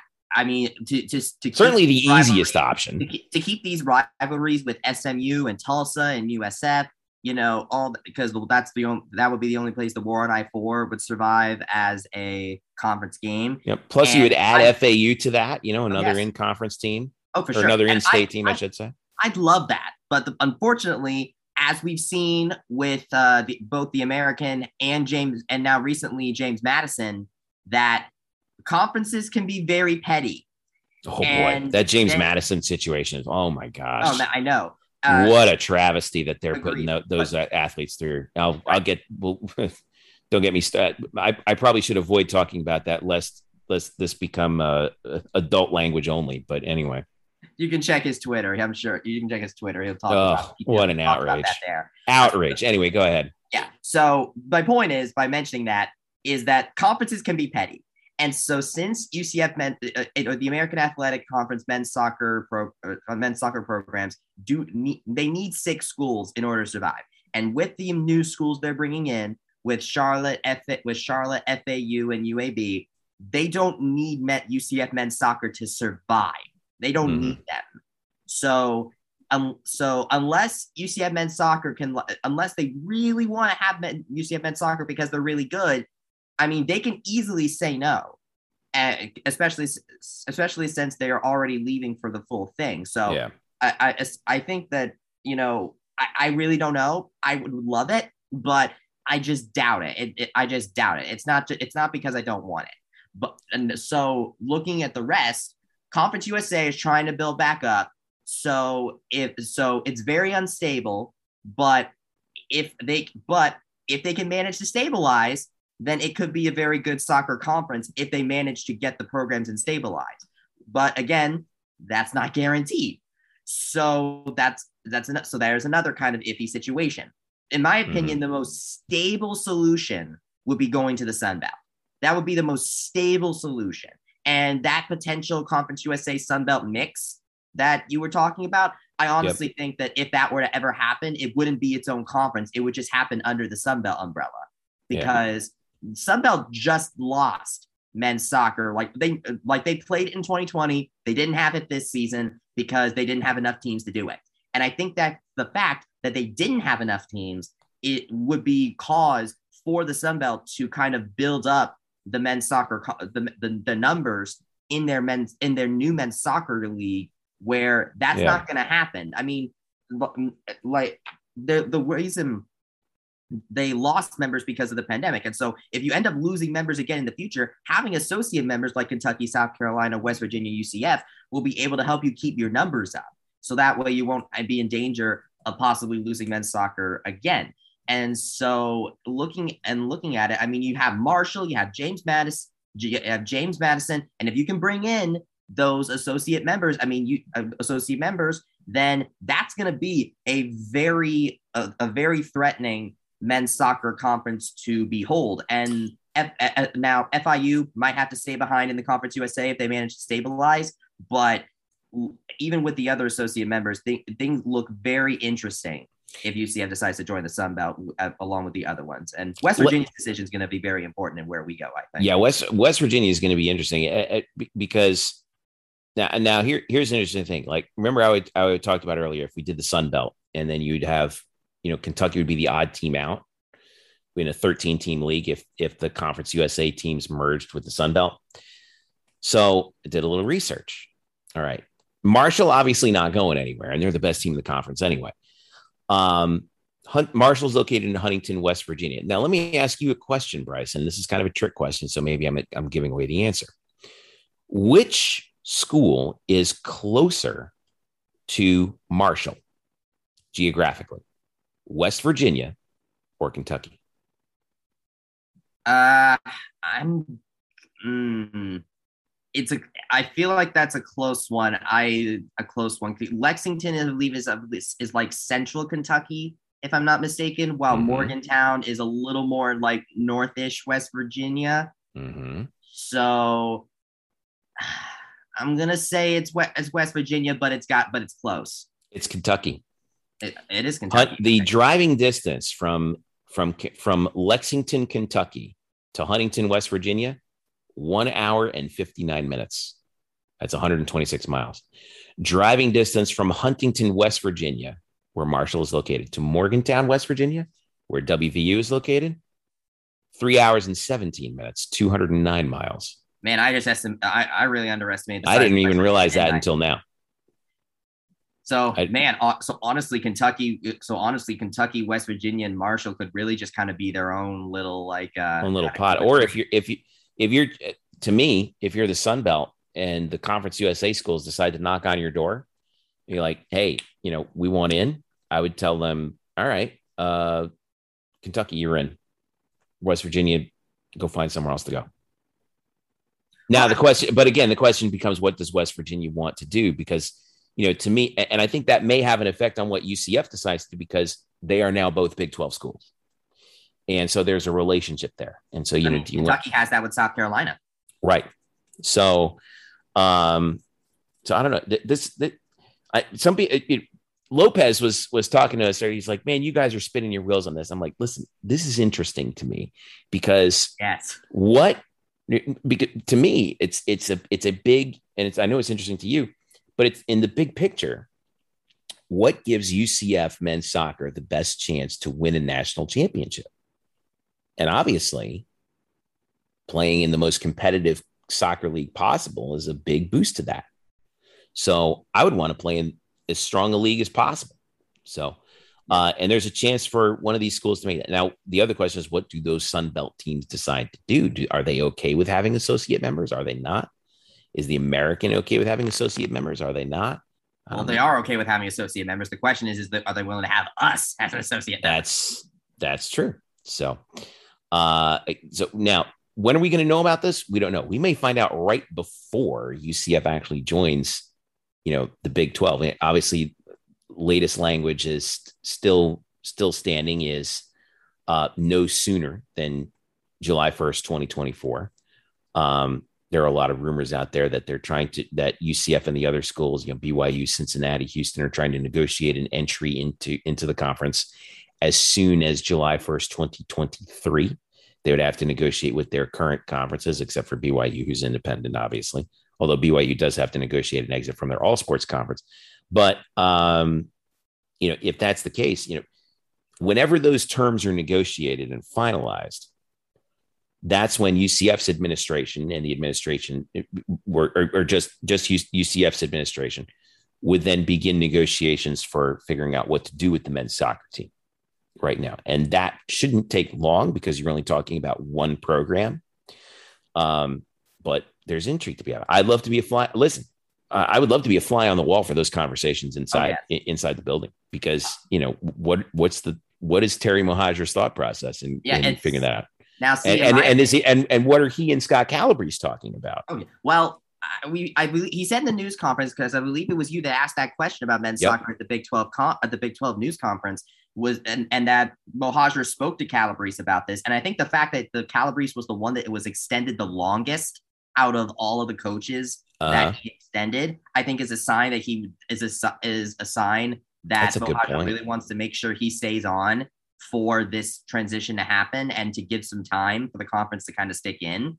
The other big thing, I think, though, because Mohajir even said himself that, he already came in on third base with the Big 12 thing, and he just kind of got everything home. So this, and considering how much he's talking, how he's valued men's soccer, because remember, he mentioned that the football campus can also double as a football campus as well. So we saw those renderings, and there was quite a bit of buildup of soccer infrastructure around the soccer and track. So he's already dug this for himself, where he's made it clear that he values men's soccer. Yeah, he values soccer in general. Right. Which, and so, by the way, in Florida, you should. Right. Oh, yeah. So now we're going to see, like, basically this is a big test for him, because if the Big 12 was something that he just needed to take the final leg, to take the anchor leg, sort of, if you're taking relay terms, this right here with the men's soccer is going to be a very big test for Terry Mohajir himself when it comes to conference realignment. So I'm very interested to see what he's going to do with this. All right, let's flip over to volleyball, because we got a lot better news to talk about over there, Bryce. Yes, please. They have won since that Houston loss on Friday, October the 8th. They have won 7 in a row, and they've won their last 6 all by sweeps, including 4 of them on the road. They swept Tulsa and Wichita State at home this past weekend. They go back on the road at Cincinnati on Friday, 6:30 p.m., at East Carolina on Sunday, November the 7th, before they come back home for 4 in a row. But here's the story with them right now: 18-6 overall, 11-1 in the conference, and their RPI is solidly in good territory. They're at 21 right now in the RPI. And in addition to that, right now they have this is the most important thing for them. They have a 2-game lead on Houston in the American Athletic Conference standings. And why is that important? There is no tournament this year. All right. They had it for a couple of years. UCF won it both years. They got rid of it. And this is what Coach Dagenais and I have talked about for years, is that he prefers not having a tournament because he believes that that's the best way to get as many teams in, is to have the regular season speak for itself. So they're doing the full balanced schedule, double round robin. Houston's at 9-3, Wichita State, Cincinnati at 8-4 right now, but UCF is at 11-1 in the conference with a 2-game lead. Importantly for them right now, well, actually, I take that back. Not importantly, but important for us. Look at what UCF is, or look at what McKenna Melville is doing right now. The McKenna Watch continues. Right now, she is 3rd in the country in total kills with 437. She's 3rd in the country in points per set, 3rd in the country in points. She was 1st. Now she's dropped down to 3rd, but hey, that's, 3rd's still pretty good. 9th in total swings with 1,087. And let's see what. She's also top 10 in attacks per set, 12.35 swings per set. All those numbers. She's number 1 in the conference, except for total attacks. She's actually 2nd behind Abby Jackson of Houston, who herself is having a very good year. But this train just continues to roll, and right now, big weekend at Cincinnati at ECU. Like we said, Cincinnati's tied for 2nd. ECU is at 4-8 in the conference. They're in the bottom 3rd. But this team just continues to roll right now, Bryson. And with these remaining road matches, after this, they get this nice homestand for 4 matches, and then they go on the road to Tulane, Houston to finish up the season. That relatively tough, road swing to kind of finish things out. But your outlook right now on UCF volleyball right now, because this thing is starting to come into shape now. And this month of November is going to be very key for them. Oh, yes. I said before that Houston and Wichita State look to be the only teams that could in conference that could give UCF a challenge, I think. Mm-hmm. And they just handily defeated Wichita State at home, which is a major step up for them, especially after that Houston match. I talked with Todd Dagenais after that match, and he mentioned how in that match UCF played to not lose instead of played to win. And I think that loss probably, lit a fire under them, because considering what happened considering what's been happening afterwards. That loss may have done them a favor, actually. Coaches don't like to say that, but I suspect that they probably look at that and be like, something we needed to, that kind of snapped us into position, because they've only lost 1 set since. Oh yeah, exactly. It's just kind of the sort of the kick in the teeth that you need sometimes. And that's what they managed to do there. McKenna Melville, of course, look, there are only 4 home games left in this regular season. We don't know if we're going to be hosting anything in the NCAA tournament. And I have to say if we make it, but if in quotes. So if you have not gone to see a UCF volleyball game and seen McKenna Cook, go. All right. We mentioned with Noah Greenberg, our newest photographer on staff, and he went to a volleyball game recently, and he talked about how excited it is to see McKenna play. And I have to agree, that was how I felt when I saw her when I went to the Houston match. And and I want to mention, this is how a historic McKenna Melville's play, the type of player that McKenna Melville is. She currently has 1,808 career kills.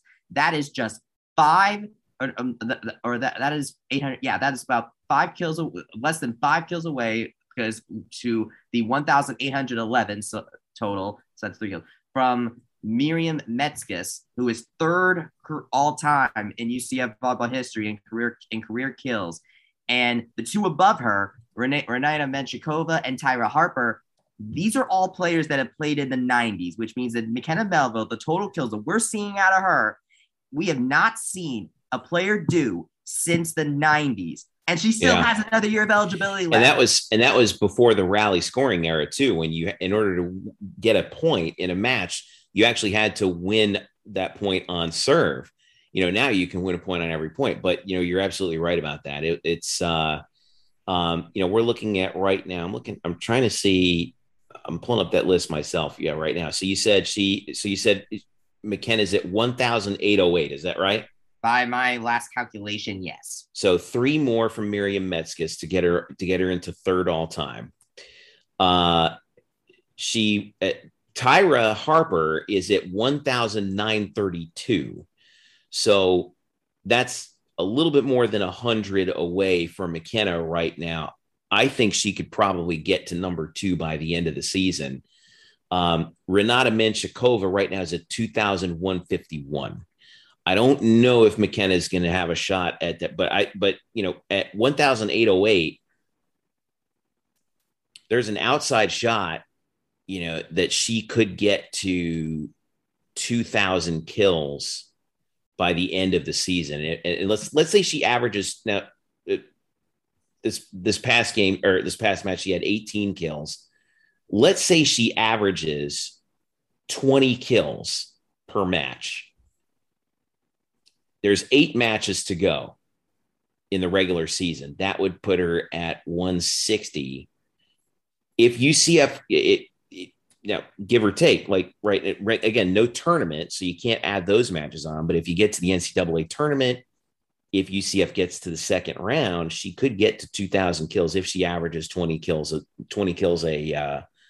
match over the next 10 matches.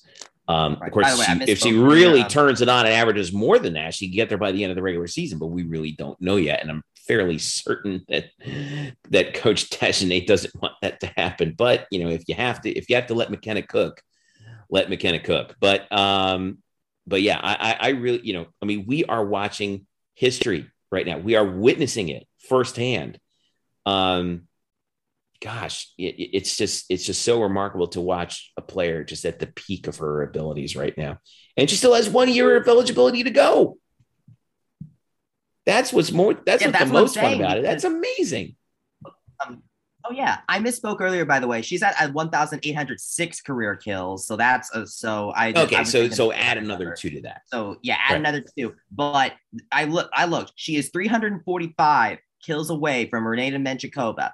So I did some math, including this season. So everything up to this point this season and the shortened 2020 season. The average number of kills that she gets a season is 451.5. Oh my goodness. So if she comes back for another year of eligibility, if she comes back for another year, she has 2,500 career kills, firmly in her sights.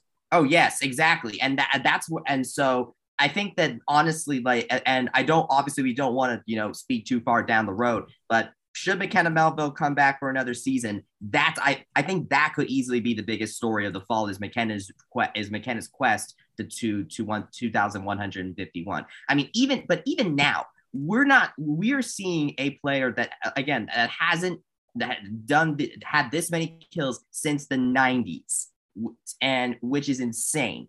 And again, rally scoring. So I mean, we can't say this enough that McKenna Melville is an absolute beast. McKenna Melville is a grown woman, and she is absolutely killing it out there right now. And no pun intended. And so if you guys have not, seen, and the fact that she scored her 10th double-double against Tulsa. And that means that she has gotten a double-double in 42% of her matches this season. 42%, 4 out of 10 times, double-double, which is, again, wow, flat out insane. Like, it essentially, I started off, and I'll say this, is that if you have not seen McKenna Melville play yet, there's 4 home games left. Go, please. Yeah. Next home match is going to be Veterans Day, November the 11th against Memphis. That's going to start that four game sort of homestand, if you will, for UCF volleyball. So that should be a lot of fun. By the way, we need to talk about individual records right now. NCAA history. The all-time leader in kills for a career, Svetlana Vitorina of George Washington University, finished her career with 3,043 kills, but she played from 1992 to 95. I'm looking up the NCAA's records here. Let's see, season records. I know this is really boring radio here. Let's see. I want career. Okay, career records, kills. Only one. Here we go. 1, 2, 3, 4, 5, 6, 7, 8, 9 players, all time, rally scoring error or not, have finished their careers with 2,500 kills or more. By the way, one of them is Jordan Thompson for Cincinnati, who finished with 2,664. Another one is Tyler Henderson of Tulsa, who played from 2009 to 2012, finished with 2,525. Another player who we were absurdly familiar with when she played, because she, back at that time, Tulsa was dominant and Tyler Henderson was their best player. But McKenna Melville could be well on her way to an NCAA, to the highest heights of the NCAA record book in terms of all-time kills.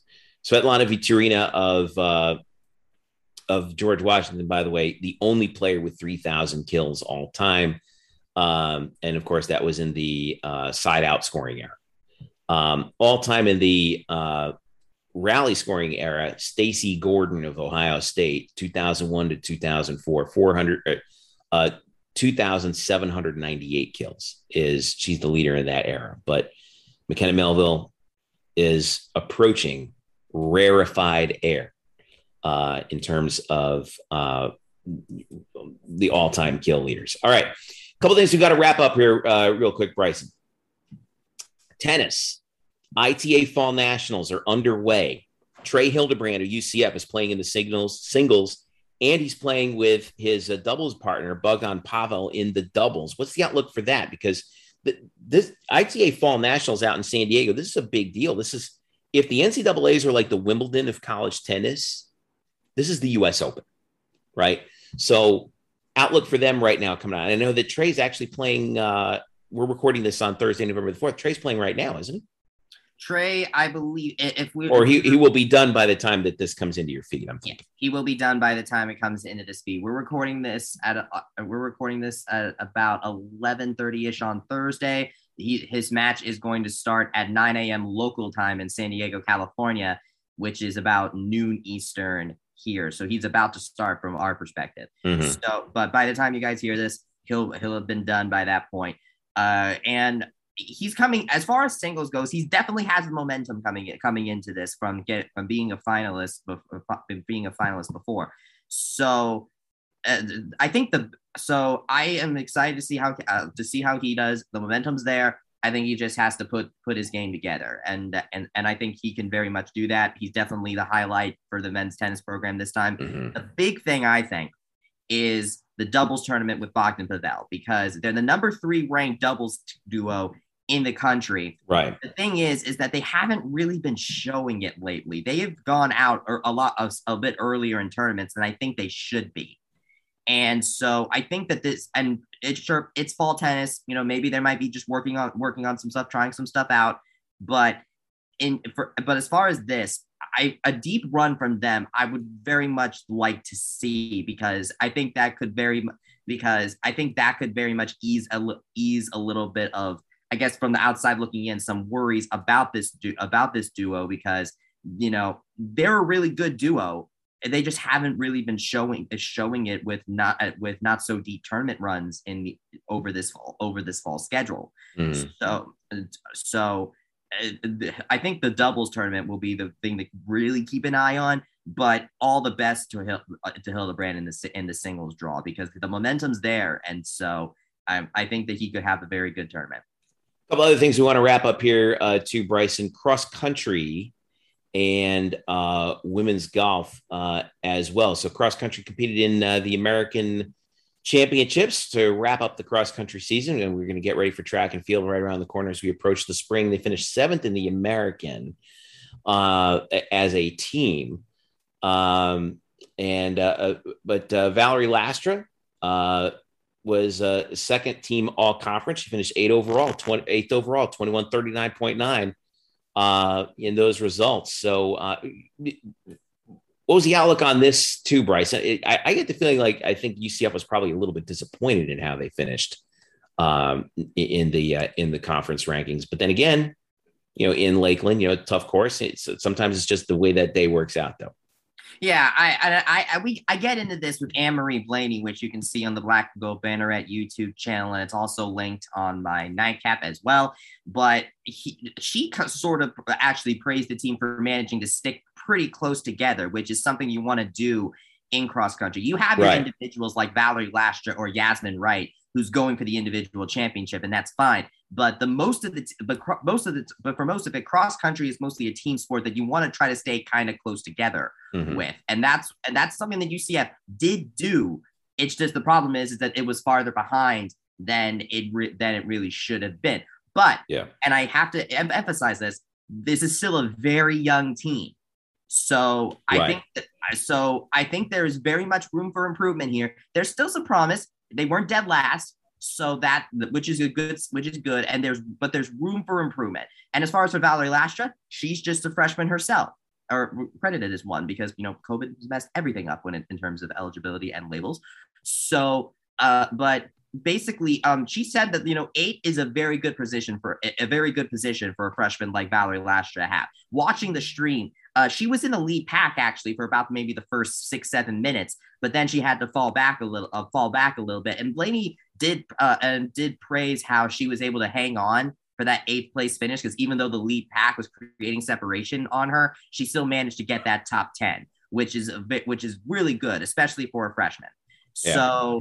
So all congratulations in the world go to Yasmin Wright, by the way, who was the individual champion from Wichita State. But with her and all the other seniors leaving, it just opens the door for Lastra to improve come next season. And I'm very excited to see where she goes. We talked about her on the show before, and I think she has the potential to be another Anne-Marie Blaney as far as cross country goes. But awesome.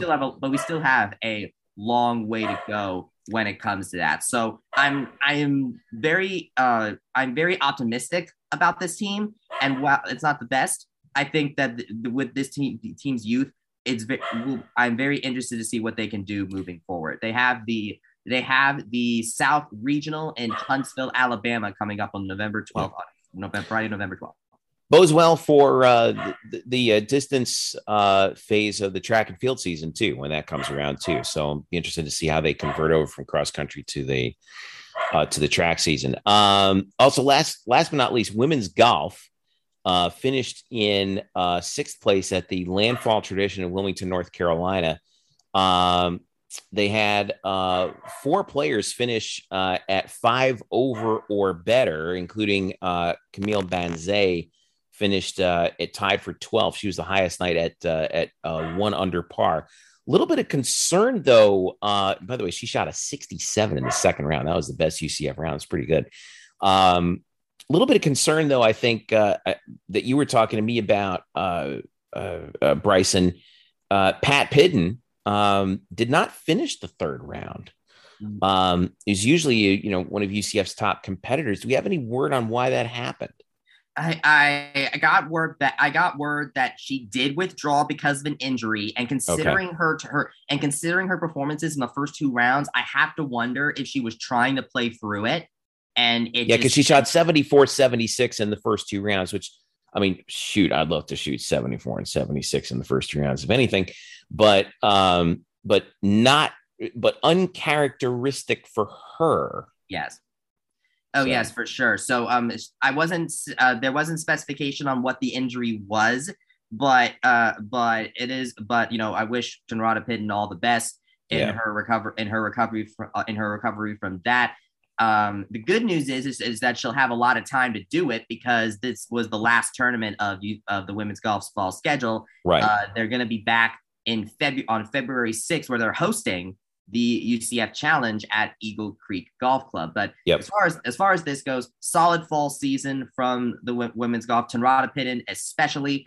I would also say this was a fairly good redemption for Alyssa Lamoureux. Yep. She shot her first 2 rounds very well. The third round, not so much, but sometimes you have bad days. So solid redemption from her. And then also, I've been very interested to see the rise of Zoe Allo, the freshman on the team, because she's had a very solid fall. Yeah. So very consistent. Other than she went 74, 73, 72, finished at +3.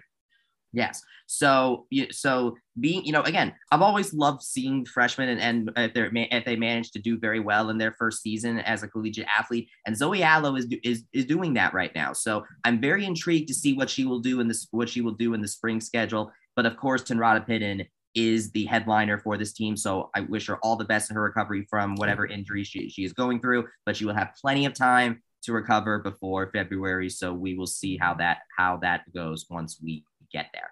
All right, cool. Bryson Turner talking with us about UCF sports all around the place, from volleyball to soccer to golf. Make sure you keep an eye out for Nightcap at the beginning of the week, every week, where Bryson recaps the latest in UCF sports from around we call them Olympic sports, but I kind of don't like that term. Because it's like non-football, I don't know. There's just something about that I don't like. It takes away the identity from these sports. But we know that the fans, like to keep updated on everything. And Bryson's your guy. It's Bryson Turner on Twitter. All right, that's going to do it for us here on the Black and Gold Banneret podcast. Thanks again to Stat Boy Drew for joining us. Andrew Glukov, Stat Boy Drew on Twitter, and also thanks and welcome aboard to Kyle Nash, the SOTG, which stands for Student of the Game, on Twitter. He's going to be joining us and doing a lot of stuff with basketball and maybe helping us out with football coverage. Who knows? Also, Bryson Noah Goldberg with photography. Right. And yes, and huge thanks to Noah, who's come on board and helped us out with photography alongside Derek Warden. I love the work that those guys do. I mean, it's amazing. They just step up our content so much better every time out. So thanks to those guys. If you don't follow us on Twitter, make sure you do. UCF_Banneret. By the way, new feature out. Twitter is allowing me to pilot a new feature called Communities, where you can actually create. It's kind of like the way I've described. I kind of described it is like if Twitter had subreddits. This is what that would be. And if you're a member of our UCF sports community on Twitter, you can invite some of your UCF friends to join along. I know that a lot of people have been asking me to try and get out. I'm trying to get to those invitations as quickly as I can. There's a lot of people who want to join in. Okay. But I'm trying to get to them. But thanks to everyone who's joined. Really excited to see that. You're going to see a lot of premium, hopefully seeing some relatively premium content from us at Black and Gold Banneret up there. Follow us, UCF_Banneret, for all the latest. Also follow Facebook.com/Black and Gold Banneret. And of course, we are always at blackandgoldbanneret.com, your home for UCF sports on the web, part of the SB Nation network. If you subscribe to this podcast, we thank you so much. Make sure you tell a UCF friend, leave a rating, as well as a comment wherever you listen to your podcast. If you do not subscribe, please do. We are on Apple Podcasts. We are also on Spotify or wherever you get your podcasts if you're on an Android device. And that will mention our YouTube channel. Not to mention our YouTube channel, which is also blowing up. And also just recently added. Okay. Don't forget, we're going to have night shift after the homecoming game as soon as that concludes. And that will be available on our Twitter, Facebook, and YouTube feeds. Make sure you subscribe to us on YouTube. And also, we're putting that up as a podcast as well the day after the game. So make sure you subscribe to our feed, Black and Gold Banneret, for all the latest on that and more. So for Drew Glukov, for Kyle Nash, for Bryson Turner, I'm Jeff Sharon saying thank you so much for listening. This has been the Black and Gold Banneret podcast. Happy homecoming.